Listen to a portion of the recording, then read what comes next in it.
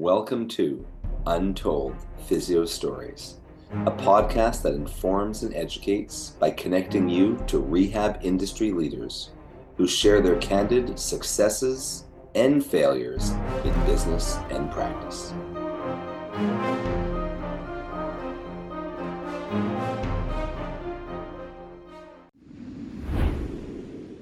Welcome back to another episode of Untold Physio Stories. I'm one of your hosts, Jason Shane from Shane Physiotherapy, with my co-host, Dr. E with Modern Manual Therapy, The Eclectic Approach, UpDoc Media, and Edge Mobility System. How are you doing today, Jason? I'm doing well. I was almost going to say my co-host and almost not co-host today, Dr. E. Almost. I made it. How are things? Good. I think the feed problem that we are having that people may or may not be noticing. Well, exactly. They might not notice it because they're not getting it. Right. Oh, I just thought you guys quit. So the feed problem might be sorted out. We're hopefully in the final stretch of it.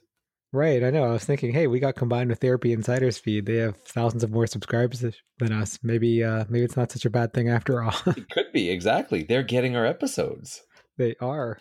And the Therapy Insiders is not even doing episodes regularly. So they're just getting ours. Right. We should take advantage of this. We have their ranking now. You have a story for me today. And once again, I never get to hear them ahead of time. So I look forward to them as much as our listeners do. Right. So recently, there was a professional runner who contacted me. She just got into professional running. I think she turned pro sometime just late last year. And she had seen several other PTs all over that are highly recommended. And, she was referred to me for manual therapy because apparently that's what I'm known for. You did used to have a name that I feel had manual therapy in it. Yes. Maybe I still have it. So other than, I asked her what other PTs had given her. And I think that a lot of the other PTs had addressed many things that should be addressed in any runner. She was told to do deadlift. She was told to do overall general strengthening. She's told to work on her glutes and work on her hip extension. And mainly, she came to see me for this ankle pain that she had bilaterally. It was like almost like an anterior impingement, like around her talus or the front of the foot, the top of the foot, where your foot meets your lower leg, for those of you guys who are listening who may not be clinicians. And, I put her through a movement screen and I thought, and she's like, oh yeah, I've done this before. And when I got down to, her squat, it didn't really look that great. It was very, very hip dominant as opposed to knee dominant. And what would that tell you? What would you think when you see someone very hip dominant? Hip dominant, maybe weak quads.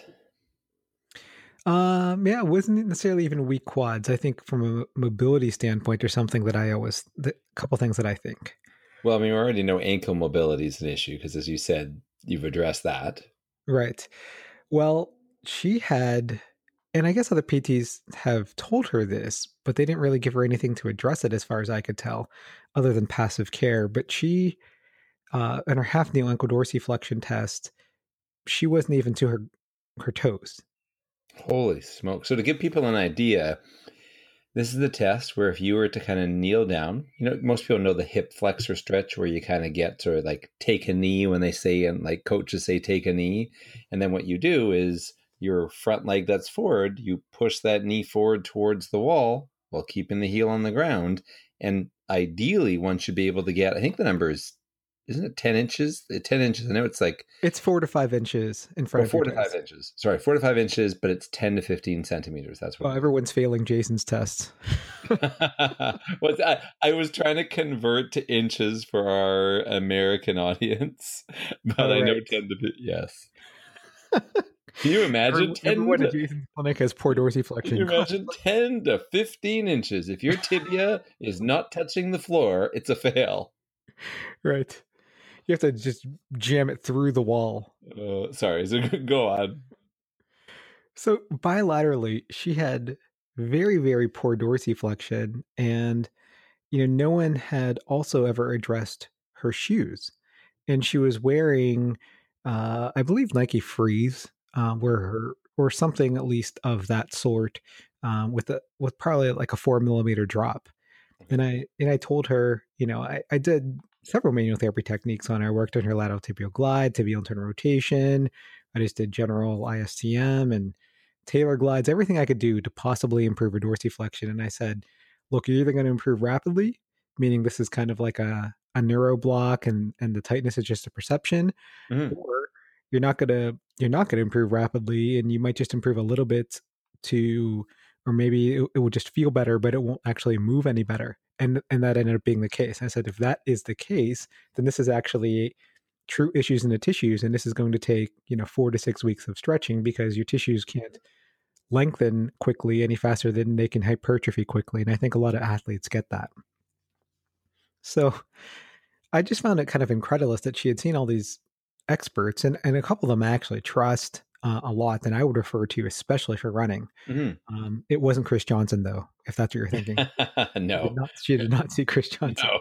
No, Chris would have caught that very quickly. Right, but considering that her main complaint was ankles, and she was running in 4 millimeter drops, heel to toe Wow. differential, and she had like pretty much less than 0 degrees of dorsiflexion. I was just really surprised, and I just I ended up giving her self tibial mobs and eccentric heel drops, and I just said, obviously you're going to keep on running. And when I told her about the heel to differential, and I think she should be running in like 8 to 12 millimeter drops, she's like, you know what? It just never feels good when I walk barefoot, and when I even put these things on, I feel like I can conquer the world, and that was like a 4 millimeter drop. And for people, just to let you know, as you said, for non-clinicians, the greater the incline of the shoe, so the higher it is at the back of the shoe, and then the lower it is at the front of the shoe, that's the drop, the difference. For people who lack dorsiflexion, or the ability to bring their knee forward past their toes, having a bigger drop helps them. It's an aid. Yes, it is.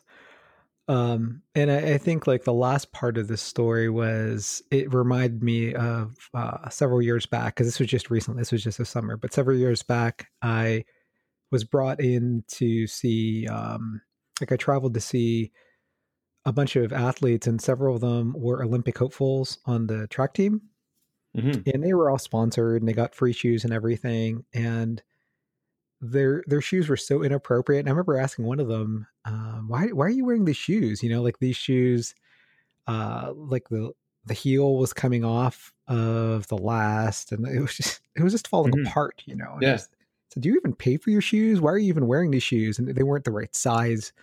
Because I actually brought my Brannick device. You follow the gate guys, right? Yeah. Yeah. After I took their course, I bought a Brannick device, which is like the shoe Yes. measuring device and everything. I Yes. brought that Yes. with me.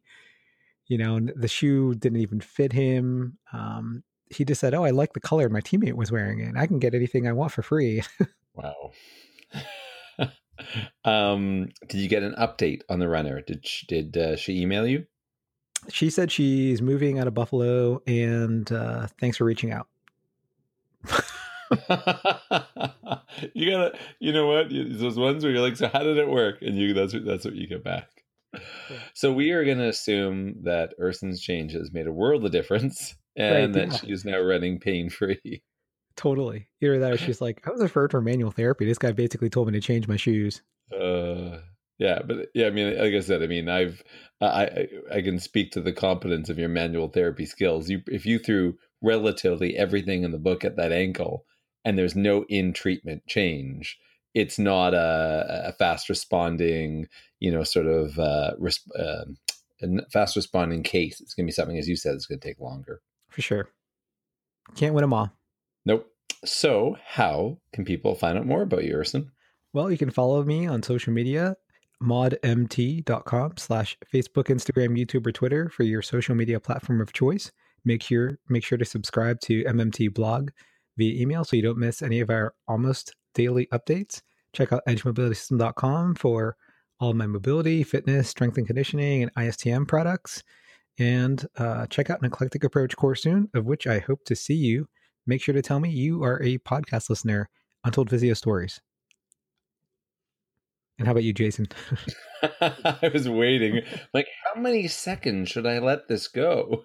It gets quiet very quickly. I'm easy. Shane Physiotherapy.